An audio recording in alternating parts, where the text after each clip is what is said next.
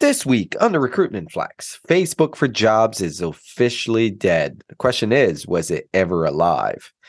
ChatGPT makes us wonder if robots will actually replace humans. And are you turning off 75% of your candidates because your application process is not mobile friendly?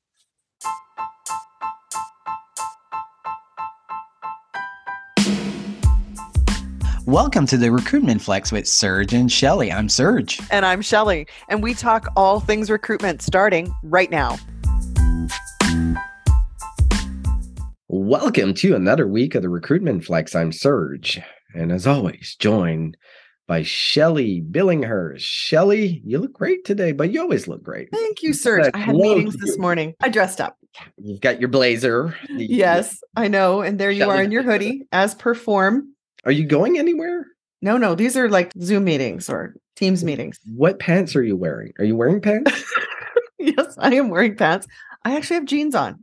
You'll be very happy. Yes, I have jeans on. Not sweatpants, not pajama pants or yoga pants. I don't like hard pants. They're not. Listen, the really good quality ladies' jeans, they don't look like it, but they are as comfortable as yoga pants. Okay. That's how they're making them these days. I'll take your word for it. Hey, Shelly, this week I sent you our Spotify Wrapped, which is such a marketing genius by them because everyone's sharing it and they're sharing their own personal music taste, which I wouldn't share because I share my Spotify account with my kids and wife. I think number one by far on the personal listening to music was Taylor Swift by almost quadruple anything else.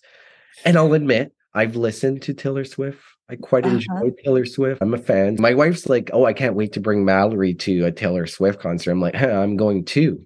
I'll be there. When Brooke was Mallory's age, it was all about Katy Perry. Okay. And Katy Perry did come to Calgary. And Brooke and I went. And she put on a really good show. It's almost like Vegas level entertainment show. Lots of big props and stuff. Like it was really well done. It's a great experience for sure. Yeah. Mallory's a big fan of Katy Perry as well. But our podcast one, it was really cool to see. I'll give you the highlight. Okay. We're in the top 15% podcast in the world. Is that just in our category? No, that's across everything. Come on. Yeah.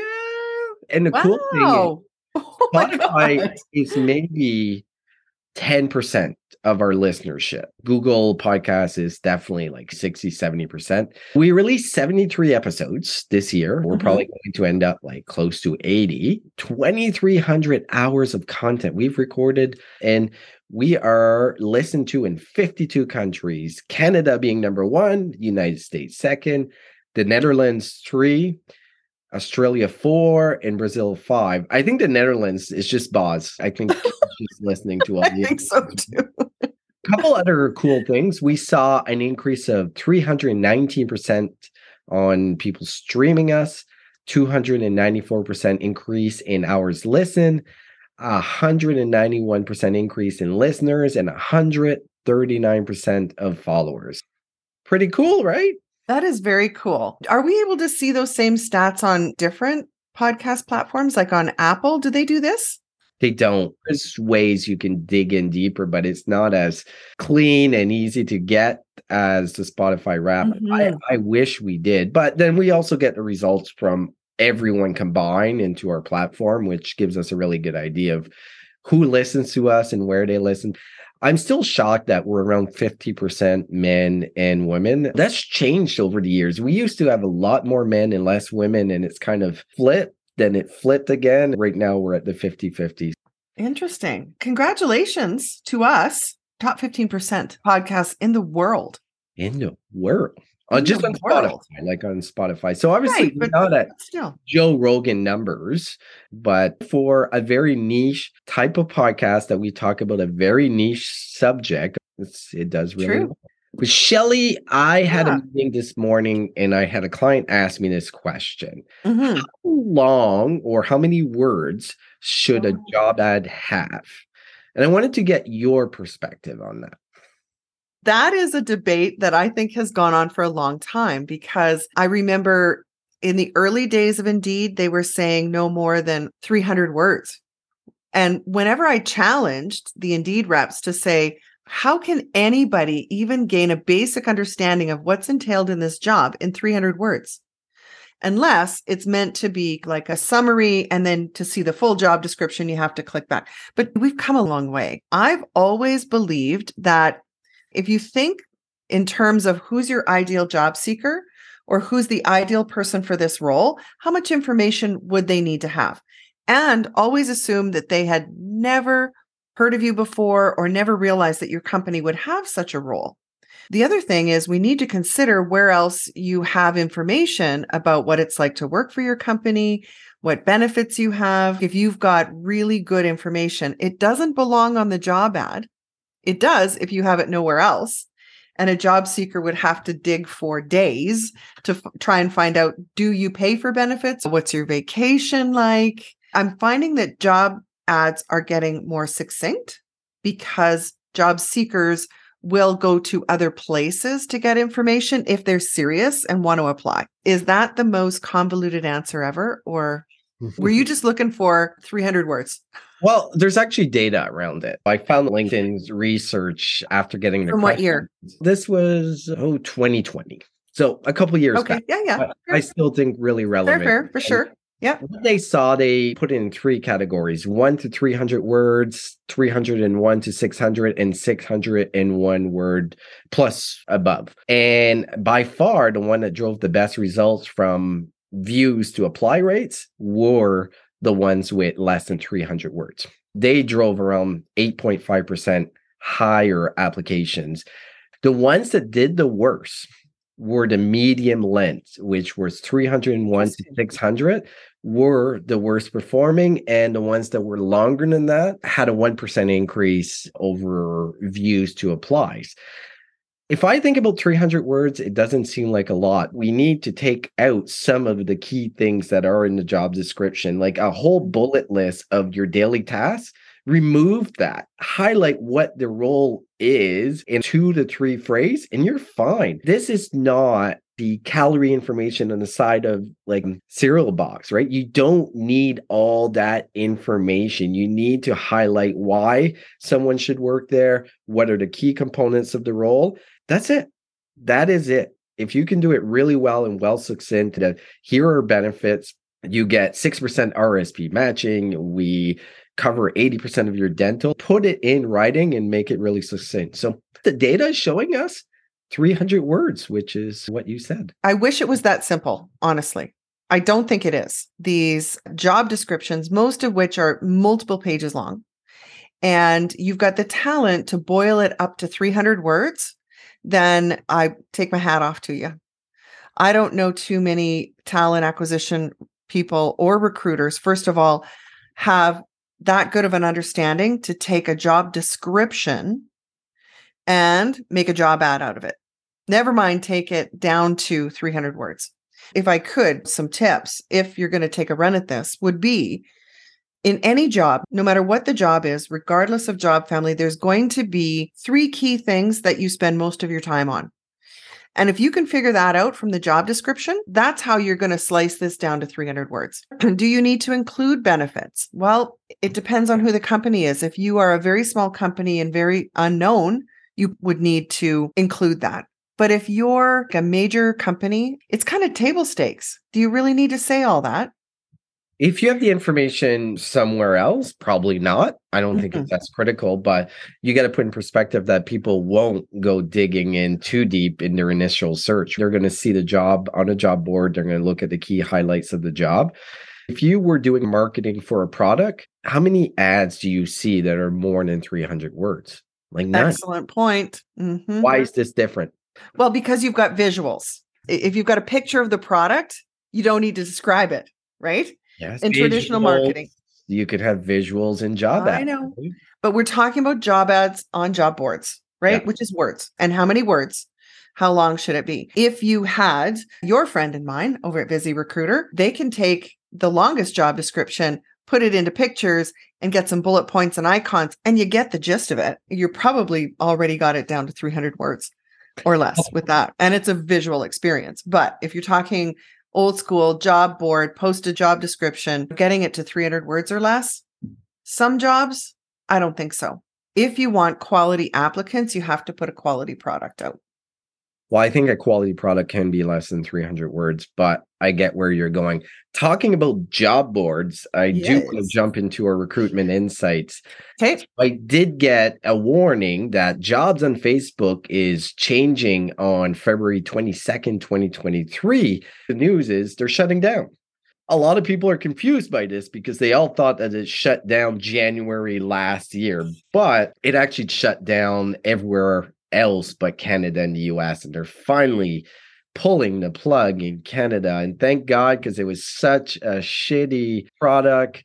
It was the worst experience out there. Good for Facebook realizing we're not very good at this. Let's just cut the cord. And they finally did. Serge, if we go back to some of our early episodes in 2020, when we were talking about Facebook jobs, and I guarantee you, if we go back to some of those early episodes, we predicted that this was going to happen. We did. And we talked about this a lot in 2020. And it quickly became apparent that trying to apply for a job on Facebook for jobs, nobody thought about how are we going to get enough information into the applicant tracking system? And how do we get it to talk to our applicant tracking system? I think we all predicted this demise. You know what? And they did a pretty good job of syncing up with the ATS. The challenge they had was you would press apply and it would take your work information that you have on Facebook, and 98% of the people didn't even know they had work information or it wasn't updated. As a client, we had an ATS that was synced directly with Facebook jobs. And for a while, 40 to 50% of our applicants were coming from Facebook for jobs. It was driving higher results than we were in Indeed. The issue was 98% of the resumes were not resumes. They were just pure garbage. I guess the one good thing that you could do is now you have people applied for a job. So if you're having difficulties, you know their name and you find them on LinkedIn or who's got time for that? Yeah, well, come on. A good sourcer, yes. Oh, and how many companies that are posting jobs on Facebook jobs have a sourcer? A lot of them didn't even know they were posting jobs on Facebook for jobs too, which was interesting. But Facebook for jobs is dead. So let's just move on. Bye-bye. We need to talk more about it. Yes. So Shelly, last week, I kept sending you messages. I'm like, Shelly, the world of work is going to change dramatically. And I do have the habit of getting overexcited and also being very optimistic with new technology or new things that come out. But I got to say, when I first saw ChatGPT, it blew my mind. And I think it's going to be the biggest disruptor in the world of work. And it's also going to disrupt recruitment, maybe not in the ways we're thinking. So let's not forget, it's still at the beginning stages, but I think we're finally seeing what the capabilities of AI are going to be, and it's pretty shocking. Let me just give you the highlights of what ChatGPT. So it was released last week. ChatGPT is a chatbot that employs deep learning to produce text that resembles that of a human and is based on the GPT 3.5 language model. OpenAI, which is the one that I've been using, ChatGPT, can respond to numerous questions in a natural way, much like a personal tutor who is well-versed in all subjects. It's been extremely popular. I think they're up to 2 to 3 million that have already signed up. If you think about Instagram or Facebook, it's taken them years to get to, well, maybe not Instagram, but Facebook and most other social platforms. It took them years to get to 1 million users. They did it in their first week. There's so much it can do, but I'll give you some example. It can write code that you can leverage. Think about the capabilities that could help not only software developers in making their code better, or at least giving them an outline of where to start. It writes article outlines, marketing copy, could be used for job ads. I'm still very hesitant on that because it gives you job descriptions and that's not a job ad. Updates your resume, can actually take a job description in your resume and you can ask, hey, ChatGPT, can you create a cover letter that matches my resume and what the job description is? And it does a fantastic job. In saying all of that, imagine the changes that are going to happen. This is going to replace Google. You're actually getting real results, real answers of some of the most complex questions in the world. It can explain in a simple way what quantum computing, how it works. I'm blown away by it. I'm a huge fan, but I'm also very nervous. This could have some very negative effect if it's not harnessed in the right way. Shelley, what's your thoughts? ChatGPT. Well, I want you to talk a little bit more about what your fear is, because anything can be used for evil in the hands of the wrong person. But where do you see some dangers? Well, there's a couple things. I can see every article that's written out there being written by ChatGPT, and it does a good job, but there's a je ne sais quoi that is missing in how it's written. So I'm nervous people are just going to think, hey, I don't need a copywriter. I don't need a marketer. I'm just going to do this with ChatGPT. And all the content is going to look fairly similar and bland instead of using it as a way to start. I think that's the key. Mm-hmm. I think there's other concerns when you're looking at something this smart. Like I did try how it could be nefarious and it shot me down. And I might get the RCMP showing up in my door, but I asked it, this is really dark, so please, how can you murder someone and get away with it? And it came back, look, that's morally wrong. We can't give you an answer on that. Obviously, there is some guardrails that have been put in place here for it not to go crazy, but still, I think there's a lot of things we don't know about it. And I think that's what's scary for me. Really? Because if someone is looking for information at their fingertips to do something criminal, you can Google anything. So it's interesting that already right out of the gate, ChatGPT has put guardrails in about what it will or will not teach you. When I think about how this can be used for learning and for advancement, I think it's fantastic. Is it going to change educational institutions? Yes. And Serge, you've been the first one and probably the loudest advocate that our post-secondary universities and schools really need to change. They do. They need to change how they teach and the speed at which they teach and how much they charge people to get a degree. Because do you need a degree to do this? It depends what the job is, right? Getting an education, getting a job are two different things.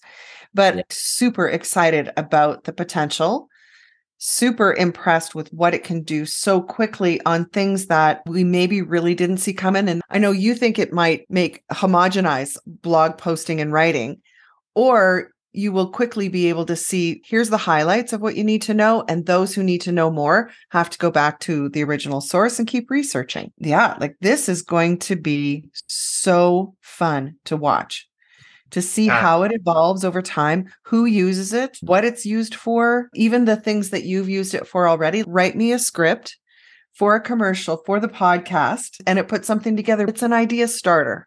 Yeah. We'll see where it goes. You nailed it. Education. That was the first question in my mind because I got it to write a 3,000 word summary of why Canada is the best country in the world. And it did a really good job. Like it's probably a B paper. So how are educational institutions going to be able to deal with this?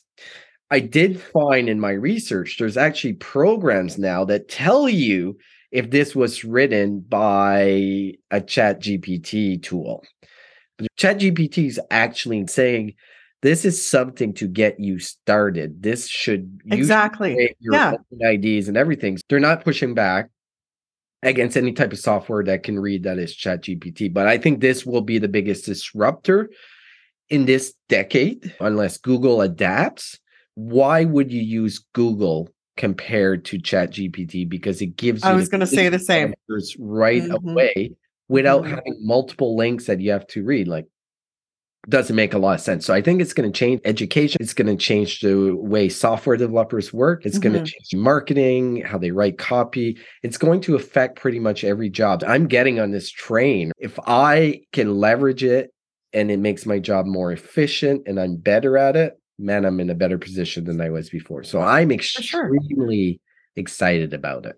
I do see it replacing or being the next gen past a Google or a Bing or whatever search engine you use. Because when you think about how ridiculous it is that you Google something and it tells you that there are 10 million results for this question, that's stupid.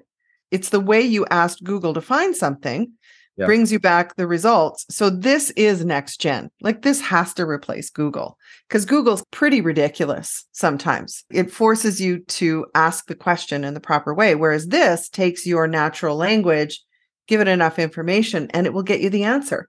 Cool. Well, I'm excited. I think it's going to be so something fun. that we're going to keep a very close eye. So, Shelley, you know, I work at a job board. Yes. And one of the things that I notice a lot is how many applications are now coming through from mobile. But on the flip side, how many companies still using systems or process that are not mobile friendly? SuccessFactors as an ATS. Have you ever tried applying a job as SuccessFactors? You can't. You can't. You've got to pinch and squeeze and you can't go back. No. In this research that I found today, 60% of applications are coming from a mobile phone. And this was done by Harvard, which is an assessment tool. And all the assessments are done on the mobile phone. Then if you look at Indeed's data, 75% of Indeed's job search traffic comes directly from mobile. Mm-hmm. Indeed has been genius in the way they've been doing it. Because if you're posting a job through your ATS that is not mobile friendly and is not synced with the Indeed Quick Apply, they don't show your jobs to mobile users. And when 75% of your job seekers are mobile, you're only getting access to 25% of the actual traffic. Yes. In fact, I think this article goes on to say that 80% of candidates registering for jobs on a mobile device are below the age of 30. That's an important element to consider. But to answer your question, Serge, around why are companies still dragging their feet for mobile, I can't answer that. Even going back to 2012, every single year, the reports were coming out. We saw a greater and greater percentage.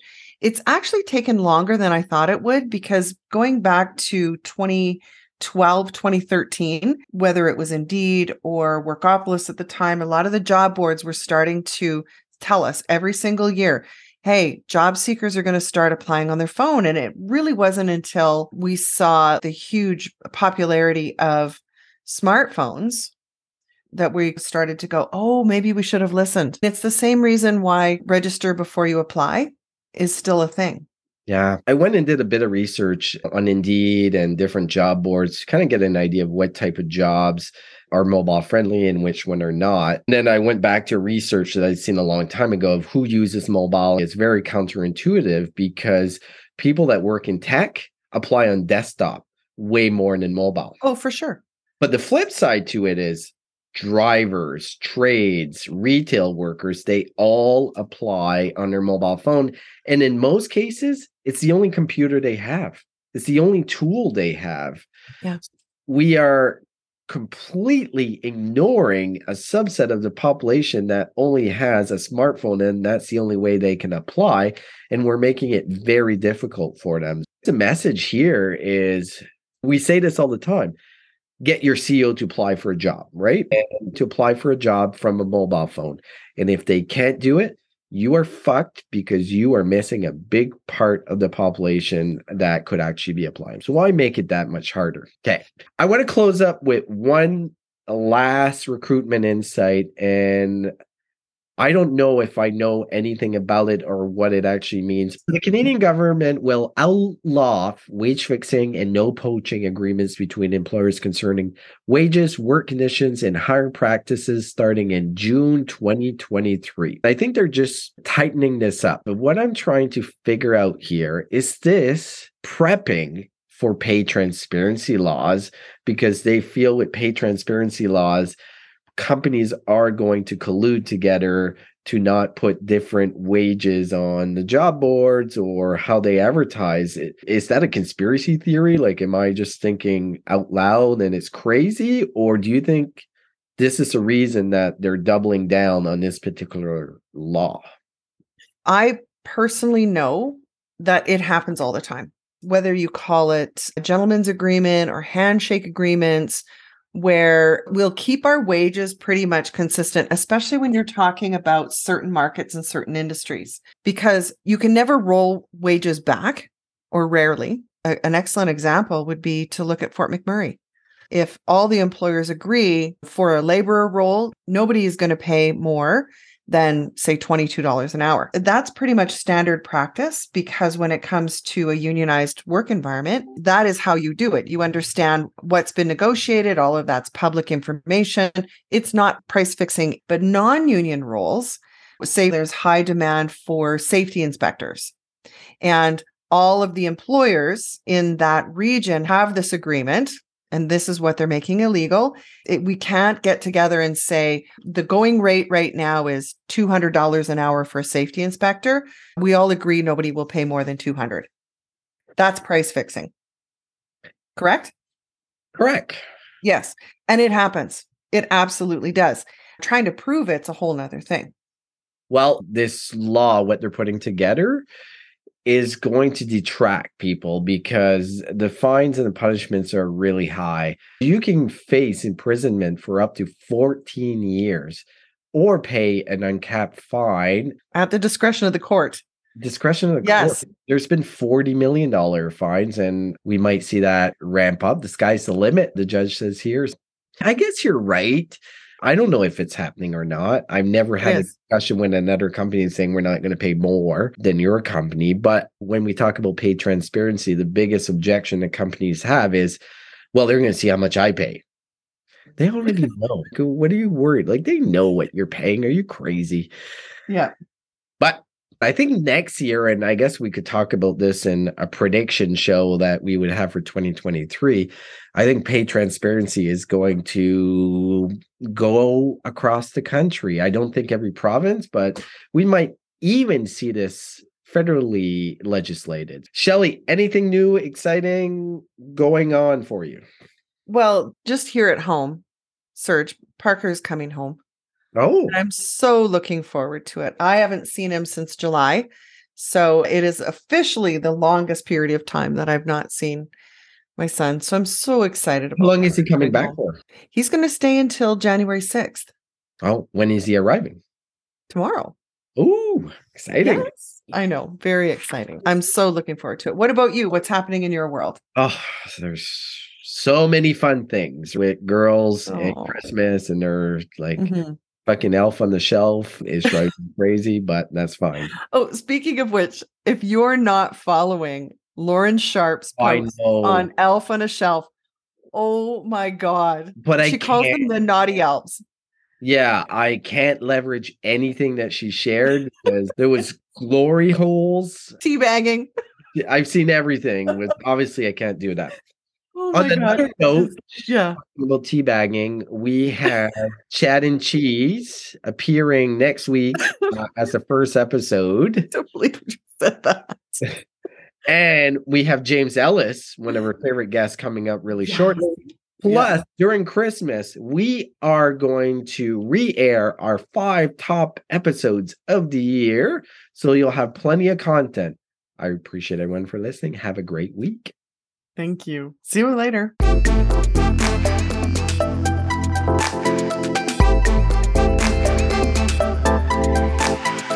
Do you love news about LinkedIn, Indeed, Google, and just about every other recruitment tech company out there? Hell yeah. I'm Chad. I'm Cheese. We're the Chad and Cheese Podcast. All the latest recruiting news and insights are on our show. Dripping in snark and attitude. Subscribe today wherever you listen to your podcasts. We out.